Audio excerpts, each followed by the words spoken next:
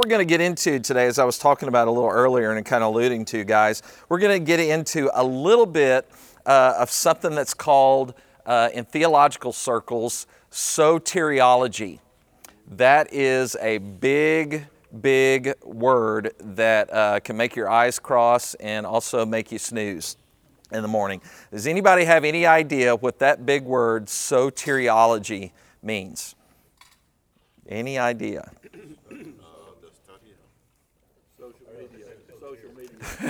The study of social media. There you go.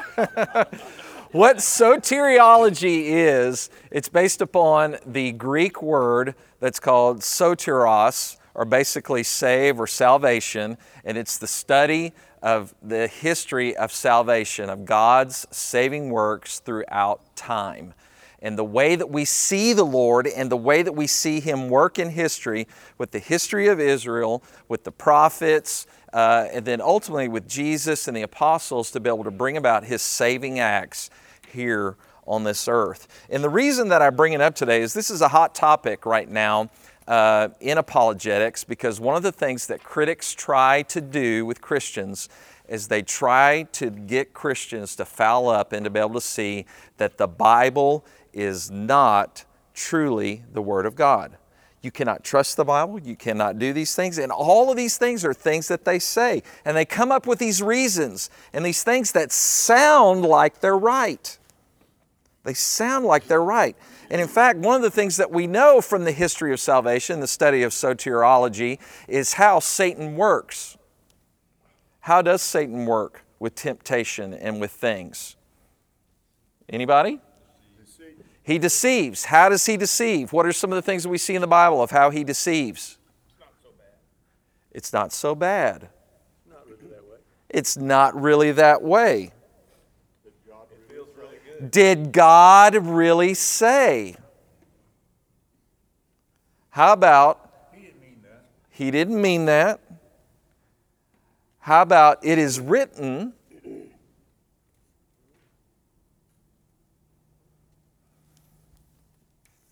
How about that? Satan using the Bible to be able to get Christians to be able to get all fouled up.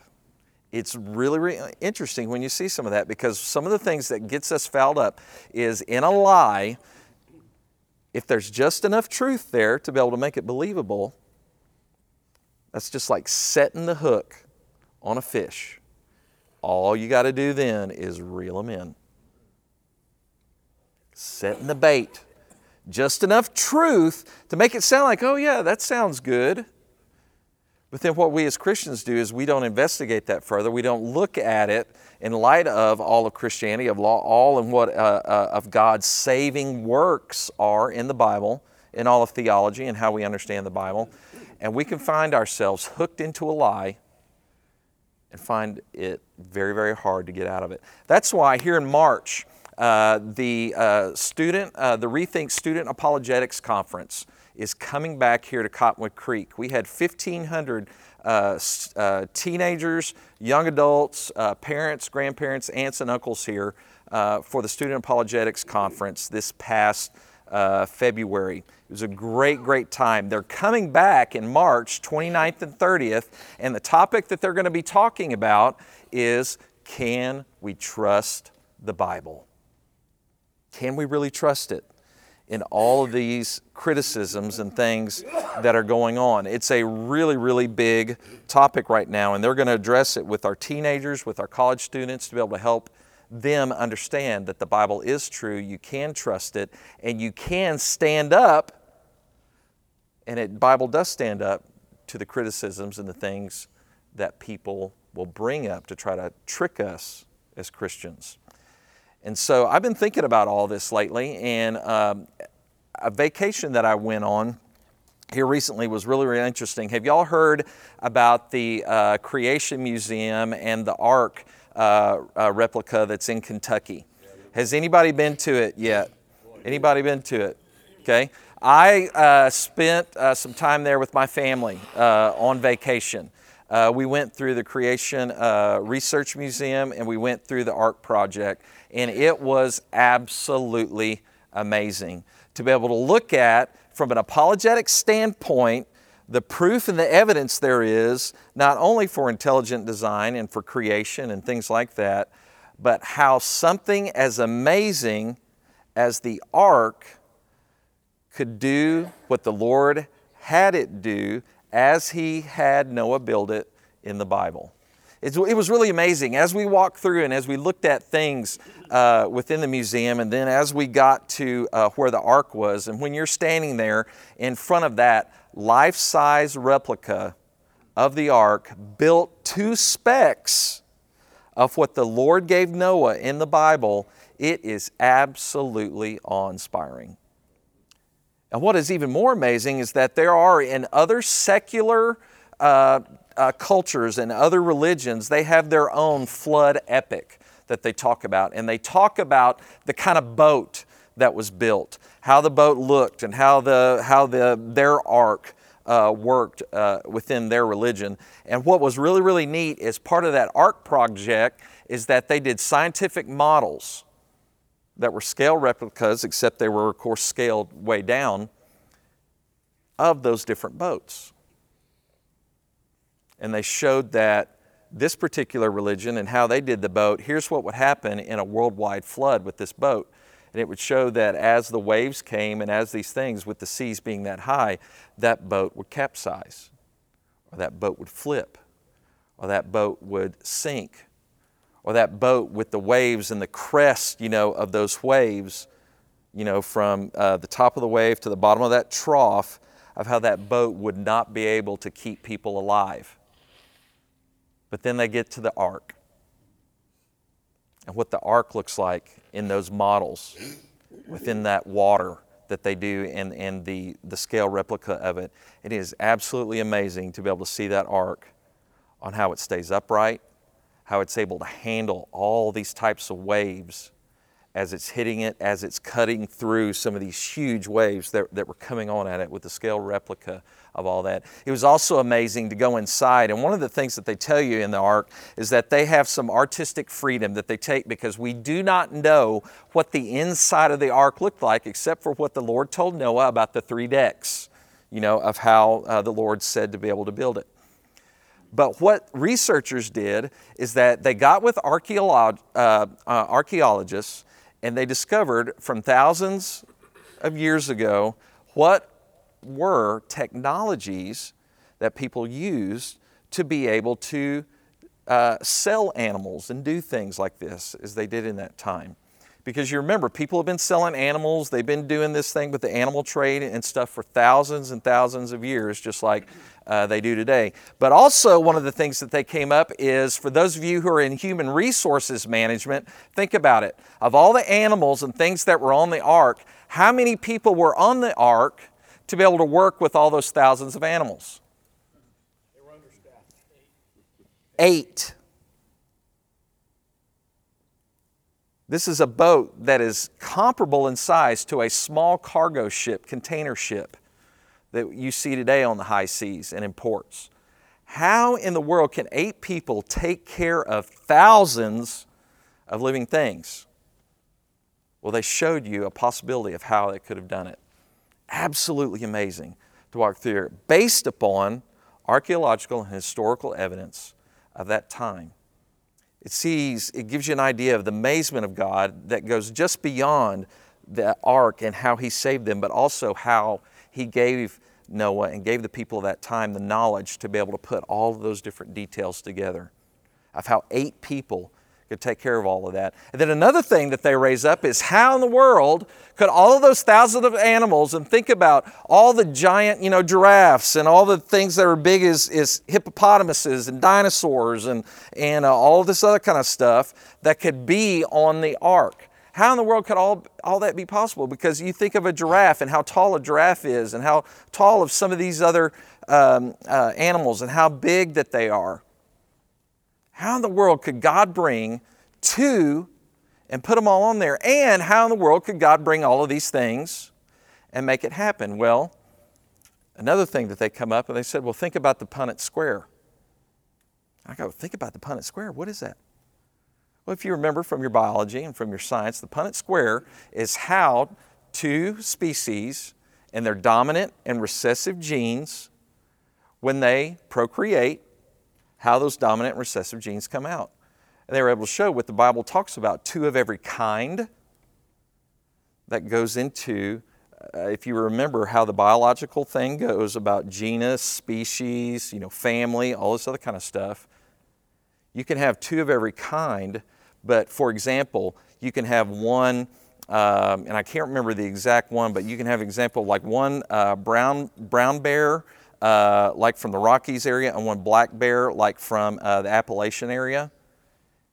And with a Punnett square of dominant recessive genes, those 2 bears can come up with 7 different families of bears, including polar bears, including all these other kind of things. It's amazing to think about that. But then you think, that's all fine and dandy, so we can see how it can fit it, but how can it go even further than that? How can all those animals fit to be able to do that? It's just got to be impossible. Well, they bring up another thing. Why do we have in our mind that God brought 2 of every adult animal into the ark? Think about it. Why would God bring 2 of every adult animal into the ark? Here's what the researchers and things said. When we start to think about it, and the wisdom of our Lord and His salvation history and how He could really make all this stuff happen, make it plausible and make it certain, what if the Lord brought 2 of every juvenile animal and brought them to the ark? Juvenile animals are smaller. They don't eat as much. They don't defecate as much. They don't take in as much water. But also they live longer and have more time to be able to procreate after they get off the ark, after that year. I mean, my mind was just like, holy cow. It is possible. Do what? Did they address snakes? They did. And they showed some things about, based upon ancient history, of how some of these animals and how they kept them in some things, even like moths and other things that are like that with with the insects and the animals, about how in that day and time of how there was technology to be able to keep moths in there, and just all this interesting technology based upon archaeology of how this stuff is very certain and how very plausible. But when you start thinking about these details of how the Lord worked, it really begins to engage the mind and see that our faith is not a faith that is based upon unseen evidence, that is based upon just faith for faith's sake, but it's faith that's based on reason. And that's why people like Frank Turek, who's going to be here on March 29th and 30th, says, I don't have enough faith to be an atheist. Because the jump of faith that atheists make are much more of a jump than what we as Christians have to make, because our faith is based on evidence. So that's just a little synopsis of what I went to. But while I was there, I started thinking about another time that I had in seminary. And a time that I had in seminary when I had one of those epiphany type moments. And the epiphany type moment that I had is something that also comes up in apologetics in this day and time. And that is, critics will say that God has changed. That God has changed. What does the Bible tell us about God? He changes not. He's the same yesterday, today, and tomorrow. But they'll say He's changed. Look how the Lord acted in the Old Testament. Look at all that judgment. Look at how Israel was going through and wiping out all of these people and all these things. Look about what happened with the prophets and the way that Israel was judged, and all these things, terrible things that was happening and what the Lord was doing in that day and time. And then contrast that with Jesus and the grace and the mercy, turning the other cheek, all this other kind of stuff. Critics will say, God has changed. You cannot trust the Bible because it says that God doesn't change, because God is clearly judgmental in the Old Testament, but in the New Testament He's graceful. And I had a wonderful seminary professor from my very first Old Testament survey course that said to us Don't believe that lie. God showed grace in the Old Testament. He showed grace. And we're going to talk about that today in the story of Noah. If you go to Genesis chapter 6, we're going to talk about what happened with Noah as God was preparing Noah to be able to get ready to be able to go onto the ark. But as we get onto this, one of the things that we need to do is we need to study a little bit and review about our soteriology, our theology of the salvation works of God in history. Okay? The reason that we have to look at these things is because of how God is and how we are. How are we as mankind? We are what? Bad. We are bad. We are sinful. God, on the other hand, is what? Good. But it's not just a good from the standpoint of good outweighs the bad. There's a biblical word that describes it, and it's holiness. God is holy. The character of God is very important in the study of soteriology, because what we see is that we see that God's character as holiness is, to put it simply in this way, is that holiness is utter and absolute perfection. Now that utter and absolute perfection, men, was not what we saw walking down the aisle at our weddings. When I told my wife that, I got the look. Because you remember, I'm married to an Italian, okay? And not just like, 5%, 10%. This is a 50% Italian. And that she's got that Italian blood in her. And we were talking about this last night. And she goes, but in that moment in time, I did look like perfection because you told me that. I said, oh yes, sweetheart. Oh yes. It wasn't until after we were married that I found out otherwise. And then I had to duck or whatever. I have to nag it on. I have to nag it on sometimes, because you got to remember, I'm an old Southern boy that's been thrust into this Italian family, and you've noticed that I will do this sometimes and I'll do these things. I've had to learn how to talk in an Italian family, because if you talk like a Southerner and just say, hey y'all, it's so good to see y'all, Italians will sit there and they will absolutely not pay attention to you and literally say, you go over there and sit in a corner, we're not going to have anything to do with you. You have to be loud. You have to be boisterous. You have to use your hands. You have to come to the point to be able to get your point across to somebody, that you're yelling and screaming and you're thinking, if you're a Southerner, I'm going to have to call the cops before this evening is over. Because these people are yelling, they're screaming at somebody. Somebody is going to pull a knife on somebody. I just know it. But then at the end of the night, when that family gathering is over, everybody is hugging and kissing and saying this is the best night they ever had. They need to do it together more. And then they leave. And then this Southern boy is left there going, dear God, what have I gotten into? So I do this sometimes, be able to nag on my wife now that I'm kind of part of the family. But our wives are not perfection, as we know. And you are not perfection either. I have to apologize to my wife sometimes. I said, I'm sorry today, sweetheart, but today you realize that I'm not perfect. And she just laughs and whatever, because that's been a joke, for the last 22 years of our marriage. But God is perfect, utterly and absolute perfection. What does that mean? Well, in 1 Samuel 2, verse 2, the Bible says that there is none holy like the Lord. In Hosea 11:9, the Bible says, for I am God, not a man, the Holy One in your midst. James 1:13 says, God cannot be tempted with evil. Hebrews 6:18 says, it is impossible for God to lie. Those are the things, some of the characters of what that holiness means, what it means to have utter and absolute perfection. And God's holiness pervades in His entire being and shapes all of His attributes, including how He relates to creation. For example, His love is a holy love. His mercy is a holy mercy. Even His anger and wrath are a holy anger and a holy wrath that is without sin without evil. And that is hard for us to understand. But at the same time, I say, if we could understand it, how big would God actually be? Would He be God if we could understand all the aspects of Him?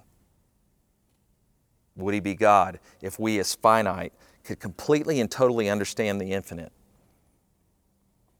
As the philosopher, the Hulk, said in the Avengers when he took on Loki, puny God. If those of you who have seen that movie. That's why we have to understand that because of God's holiness and because of man's sin, that something has to be done about it. For man being sinful, Romans 3:10 through 18 talks about how no one who has ever been is righteous in and of themselves. Romans 3:23, we all see and know in that about how all have sinned and fallen short of God's glory. But the Bible also talks about how to be with God, that man also must be holy, because what does the Bible say? The Lord says that we are to be holy as God is holy. But we are sinful. We are not utterly and completely perfect. And sin cannot be in God's presence. Well, what happens when sin is in God's presence? Remember, we've got to look at salvation history. Isaiah 6, 1 through 6 talks about how when Isaiah was in the throne room of heaven and he heard the angels saying, "Holy, holy, holy is the Lord of hosts." Now, if you remember, Pastor John Mark and others have talked about before, there is no comparative and superlative cases in the Hebrew, in the ancient Hebrew language. Comparative and superlative means good, better, best. Okay, or more or better. Okay, there's no type of word that does that. So what they would do to be able to say how big or how great something is beyond anything else is they would say it 3 times in a row. So when you hear the words and see the words in the Bible, holy, holy, holy, and what the angels are saying, that is describing the utmost and utter holiness beyond anything that we can imagine. Absolute, utter perfection. Okay? That cannot stand and be around sin. So when Isaiah saw these things, what does the Bible say? Those of you who are familiar with Isaiah 6. Isaiah says what? He says, anybody remember? Woe to me, because I am a sinner. I'm a man of unclean lips. It's amazing that in that moment he said he's a man of unclean lips. I think it was put there to be able to remind us that no one, as James talks about, can tame the tongue. No one. I'm a man of unclean lips. And Isaiah knew, because he was a man of unclean lips and because he was sinful, he knew that being in the presence of a holy God meant what? Judgment and death. Because God's character is holiness. He's perfect justice, perfect wrath. He cannot have that in His presence. And so Isaiah knew, woe is me, it is over for me. But what did the Lord do? An angel went to the altar of the Lord in heaven, took a flaming coal, and what did that angel do? Touched his lips. And what do we know about the process of cauterization? It sears it, but what does it also do? It purifies and heals. That's why still to this day, in trauma situations and other things that are going on, they still cauterize wounds and do other things like that to be able to purify, save someone's life. But here's the thing. It's painful. When we deal with our sin men, is it easy? Does it feel good? It's painful. And the reason that it's painful is because God is purifying us to make us more like Christ. So if you're going through that trial right now and things, difficulties or things in life, or even just in your daily prayer life, just know the importance of making sure that your sin is confessed, that you're forgiven, and that you're living in that right fellowship with the Lord. And you make sure that that sin stays before Him. Well, this process of being cleansed of sin is called what? Y'all remember that word? The process of being ultimately and completely cleansed by sin in soteriology is called what? It's called justification. What does justification mean? It means that God makes you just as if you haven't sinned. He purifies you and takes that away from you. We see this all over the Old Testament. Literally, the word justified means pronounced or treated as righteousness. For a Christian, justification is the act of God not only forgiving the believer's sin, but imputing to him the righteousness of Christ because of what Christ has done on the cross. This, through the act of justification, is that God has mercy on us, meaning that He doesn't give us what we do deserve, and instead gives us grace, meaning that He gives us something that we do not deserve. Mercy is what? What's mercy? Not getting something that we do deserve. But what is grace? When we're given something that we do not deserve.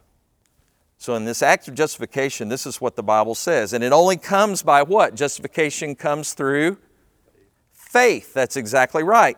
Romans 5:1, Galatians 3:24, it talks about how justification is earned not through our works, but rather we are covered by the righteousness of Christ because of our belief in what Christ has done for us. Ephesians 2:8-9 talks about this. Titus 3:5. The Christian being declared righteousness is freed from the ultimate guilt and payment of sin. So justification is a completed work of God. It's instantaneous as opposed to sanctification in the salvation works of God. What is sanctification? And this is what we're talking about this morning. It is the process that we go through of becoming holy and like Christ. Justification is something that happens at the moment of belief in Christ. But does the Lord take us to heaven right then and there? No. There's a process that we have to go through, that's sanctification, and that's what the book of Romans talks a whole lot about. What does it mean to become more like Christ, deal with the sin in our lives, deal with the everyday to make sure that we are aligning up with God's way. And we do that, as James talks about, because we have the right kind of faith.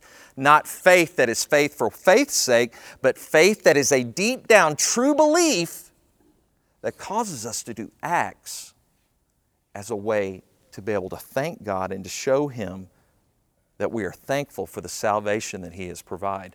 That's the type of faith that the book of James talks about. Pastor has a great sermon series on this, about its faith and belief that has as its fruit good works to be able to please God, because we want to live our lives as a thank you to Him and to show that it is there. So now we have a clear understanding of why God is holy, we are sinful, and this process of salvation that He takes us through. But why is there so much judgment in the Old Testament and no grace? Well, here's what we're going to talk about this morning. We're going to wrap up with these few points. Let's pray here. Lord, I thank You for these men and for them being here today. I pray as we look at Your Word, I pray that we will see that You have been graceful from the very beginning of time. Father, I pray when we look at the Old Testament, when we look at the New Testament, we're able to see Your salvation works are consistent, are reliable, and that You are a perfect judge, perfect holy, but at the same time You extend grace and mercy for those who believe in Christ. In Jesus' name we pray. Amen. Genesis 6:5-8. Here's what it says. The Lord saw the wickedness of man, and it was great in the earth, and that every intention of his thoughts, of his heart, was only evil continually. And the Lord regretted that He had made man on the earth, and it grieved Him to His heart. So the Lord said, I will blot out man whom I have created from the face of the land, man and animals and creeping things and birds of the heavens, for I am sorry that I have made them. But Noah found favor in the eyes of the Lord. What do we see in this passage? We see that, first and foremost, that God is the punisher. Okay? God is the punisher. He does bring judgment. And why does God bring judgment? Is it because of what? God must judge sin. He must judge sin. Why? Because of His character. We have to understand these things about God's character. That's why theology and understanding all these things and how the Bible and everything fits together is so important. There's reason to all these things. Okay? In verses 5, we see that God saw the wickedness of man in Noah's time and the evil that was inside man. Now, this is in stark contrast to Genesis 1, when God is talking about in verse 31, when He said that everything that He had made, He saw it, and it was what? Good. Now He looks on creation just a few chapters later in Genesis and says that it is bad. Verse 6 tells us that not only it was bad, but it was so bad that the Lord regretted that He had made man, and it grieved Him to His very core. And then it goes on to explain God's heart. So, I don't know about you, but that raises a question.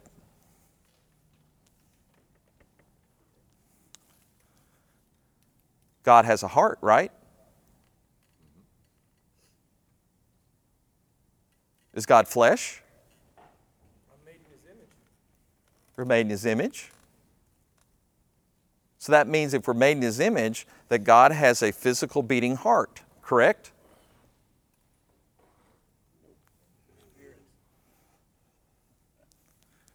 Another theological concept here.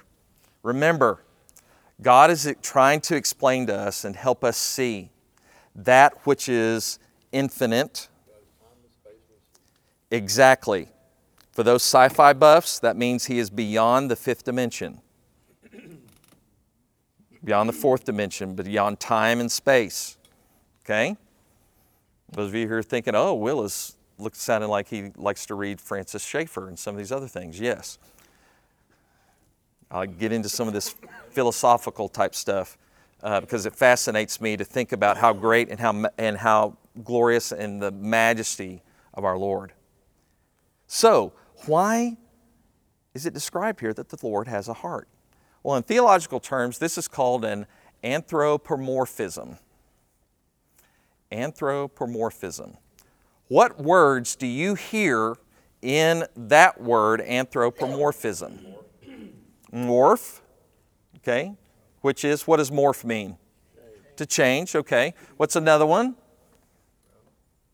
What's another one that you hear? The suffix in that word?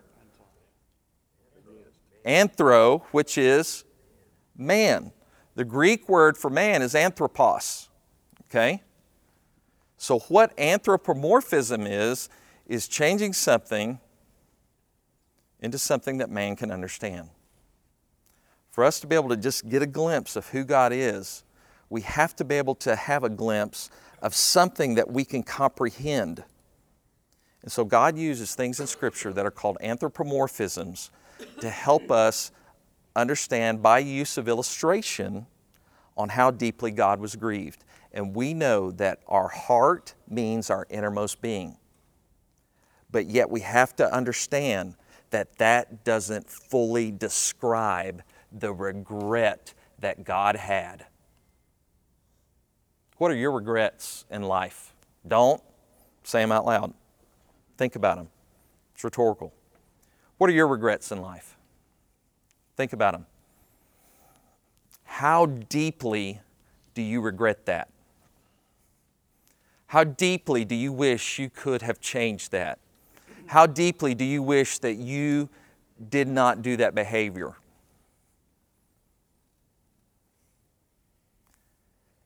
That regret that you feel right there is minuscule compared to the regret that the Lord felt for creation and the sin that it chose instead of God.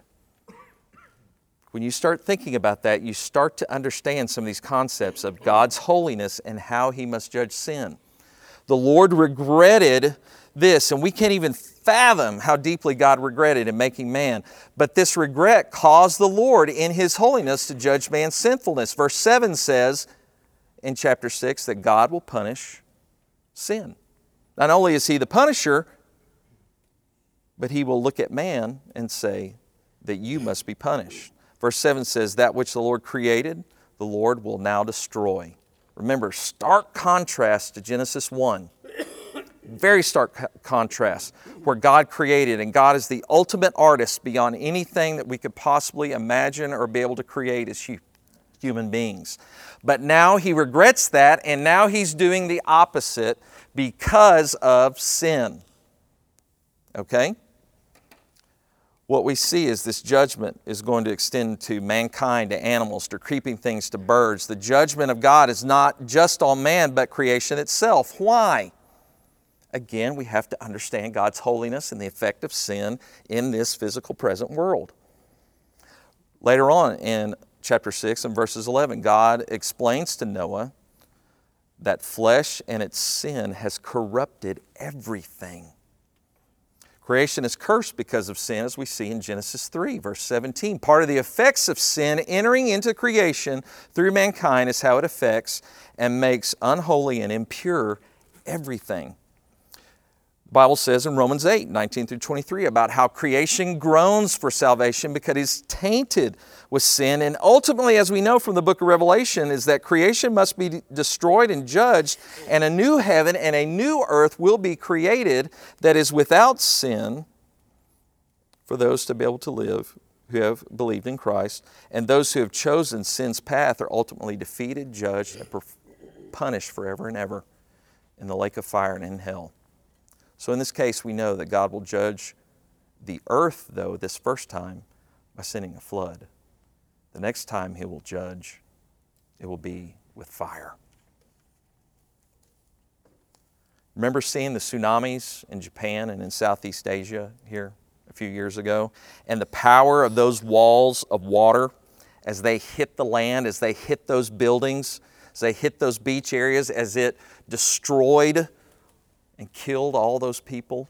You remember seeing the devastation? You remember seeing those things? I mean, you can go on YouTube. It's all over the internet about live cameras that were rolling at that time as the tsunami hit that land.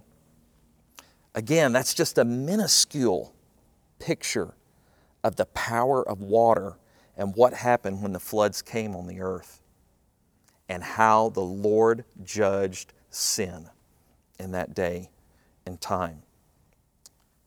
Men, God is serious about punishing sin, but He's also graceful.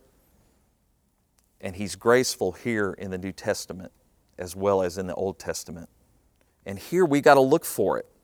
We have to look for it because sometimes we can get so caught up in how God is judging things, and we're going to get this here in a second, and the purpose of all of that in the Old Testament throughout what we see in soteriology, which are the acts, the saving acts of God throughout history. But we see in verse 8 that what? That Noah found favor in the eyes of the Lord. Why? Why did Noah find favor? What does the Bible say about Abraham? Did Abraham, was he declared righteousness by God because God chose him and said, I'm going to make a nation out of you, and because I'm doing that, boom, you're righteous and blameless? No. What does the Bible say and what does Paul say in the New Testament? Abraham believed God.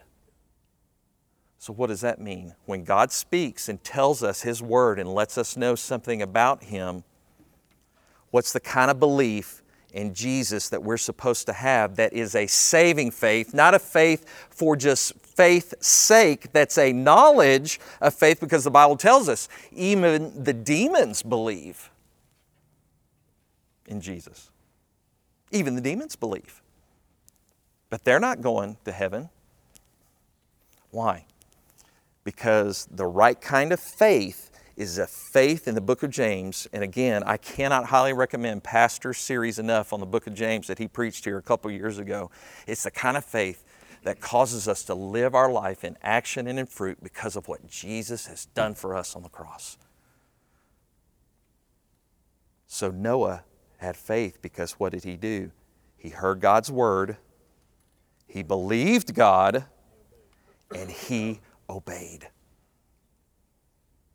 Is that not grace? Does that mean that Noah was perfect? No. What else do we know? We know about it in what happens afterwards, after the flood, about what Noah does, about getting drunk and getting, as my kids called when they were little, they called it getting in the nudie pants.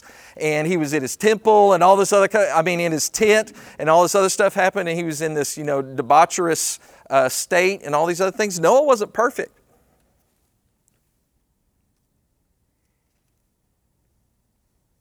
But Noah believed God and trusted God for his salvation. And as he was dealing with his own sin and the process that's called what? Remember that word? The process of God making us holy, sanctification. Book of Romans is all about that, of that process that we go through from justification through sanctification, through the ultimate thing that we see and are looking forward to that's called glorification, when we become like Christ in His body and in heaven, the eternal state, for those who believe. That is the kind of belief and why Noah found favor. Gentlemen, that is grace. But where else do we see grace in the Old Testament? We see it, God is graceful to Adam and Eve. How is God graceful to Adam and Eve? What did He do after their sin? And provided for them clothes when they realized that they were naked and didn't know what to do. In His judgment and pronouncing curse on their sin, He still provided for them in salvation. Because remember what the Bible says, that God demonstrated His love for us, and while we were sinners, Christ died. We cannot fathom that love, men. But because we cannot fathom that love, that is the motivation that we have to be able to live a life as Christians as a thank you for God because of what He's done for us in Christ.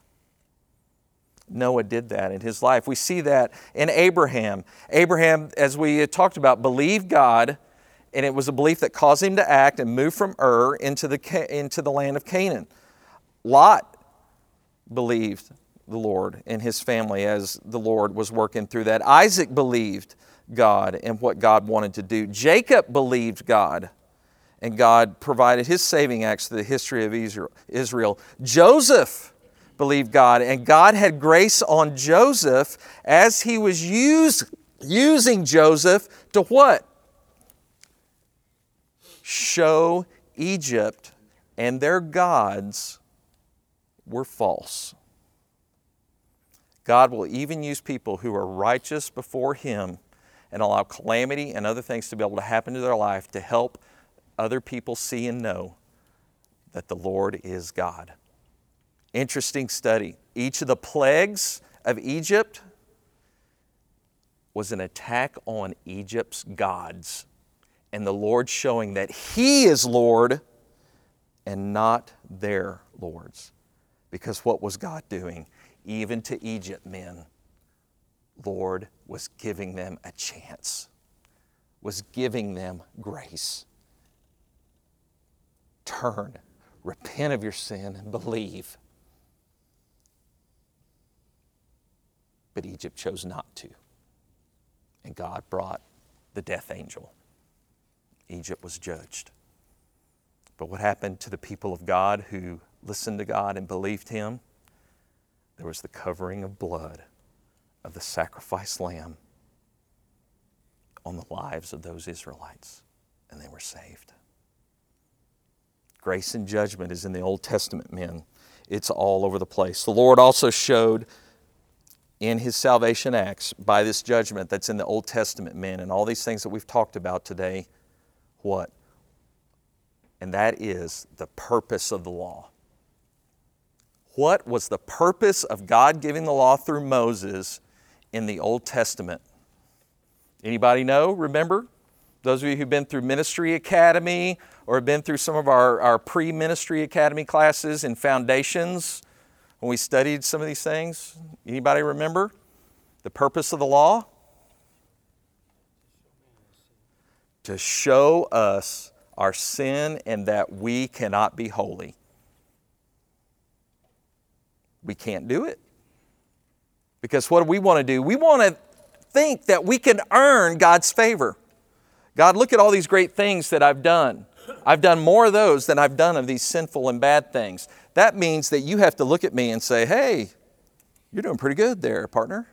I'm going to let you into heaven because you're doing all these great works. What does the Bible say? That all of our works are like what? Filthy, nasty, stinking rags to the Lord. Because all it takes is one sin, the one sin of Adam and Eve, and it tainted everything. Flesh, creation, everything. And what God has shown through the law is that we could not do what was required, because Israel was supposed to have been the example of what it means to live in a right relationship with God, to believe God and then follow Him because of that belief. But Israel wasn't able to do it. And the Lord used that as a way to be able to show that man cannot earn God himself because the standard is too high. And that's why God sent Jesus. God even sent prophet after prophet. And think about this in the Old Testament. How many prophets did the Lord send? I mean, He sent so many prophets. And what was the message of each prophet? How was it summarized? Exactly. Repent of your sin. Repent means to do a complete 180. Means you're going this way, doing your way of things. And repent means to turn completely in the opposite direction and follow the Lord in His way. The Lord sent prophet after prophet after prophet after prophet after prophet to Israel. Is that not grace, gentlemen? But ultimately Israel, and even after the split kingdom, Judah chose their own way. And then God judged them because of captivity, war, and everything else. But what did He promise Nehemiah and Ezra and Jeremiah and all of them? That He's going to preserve a remnant. He's going to preserve a remnant. That is salvation. And so, men, today, as we wrap up, I want you to know that God's saving acts throughout all of Scripture has been both with judgment but also with grace and mercy. We see it in the Old Testament just like we see it in the New. But what I have had to come to grips with through my vacation there in Kentucky and seeing all these things and even getting ready for the study this morning, as I had to come to grips with, first of all, am I living in God's grace or am I living in God's judgment? That's the first thing. And that grace or judgment is not just for this day and time. That means my ultimate destination. Am I truly trusting Jesus? Am I truly following Him? Do I have the belief that God sent Him, that He died and rose again on the third day to pay the penalty for my sin? And then, am I living in such a way that that belief that I have spurns action? It's the right kind of belief that spurns action as a thank you for what God has done for me. Because what? I know that God knows a whole lot more than I do and wants the best for me. And so I do things His way instead of my own way. Because my way leads, as the Bible says, to sin, death, and judgment. But Christ came to give us what? Life. And life more abundantly. That means life to the fullest. The best life that there is to live on this earth. So men, as we break here today, are you experiencing the abundant life right now? Are you experiencing the abundant life in Christ? Are you following Him with every aspect of what you do? Allow the study today to be able to bring you to the point of introspection, to see if there's unconfessed sin in your life, confess it. If you need help for something that you're dealing with, we've got pastors, we've got ministers all over this place in this church. We've got deacons, we've got Bible study leaders, we have Stephen ministers, which are trained parts of our church, have been through a whole lot of training to be able to help people with struggles and things that they're dealing with. And we even have licensed professional counselors here to be able to help people work out these things and these issues, to be able to deal with sin and its consequences. But the only way that you can deal with sin and its consequences in this present world is by having the power of Christ living in and out and through your life. That's the only way we can make it. That's the only way we can make it. That's the only way that we can deal with pain. That's the only way we can deal with grief. That's the only way that we can deal with job loss. That's the only way we can deal with divorce. That's the only way that we can deal with injustice. That's the only way that we can deal with murder. That's the only way we can deal with divorce.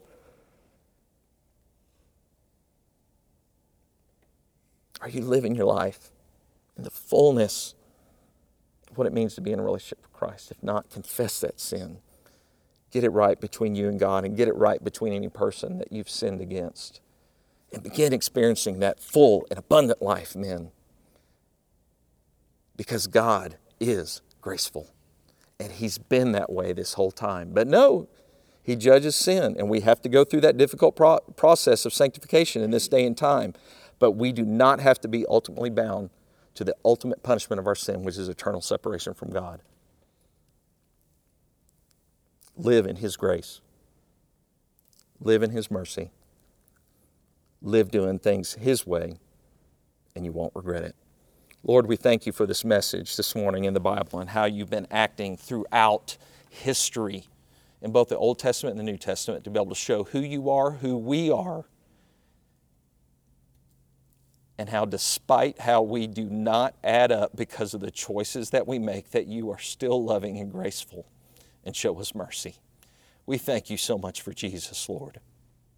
I pray You help us as we go from here to be able to live a way that shows that we trust You, that shows that what we believe we are willing to be able to put on the line and trust You at Your word, just like Noah did in the days when people told him he was crazy. But he believed You, Lord, and I pray that in this day and time, when people are telling us as Christians that we are crazy, that we will live our lives in a way, and that we will use our words in a way to be able to point people to Christ.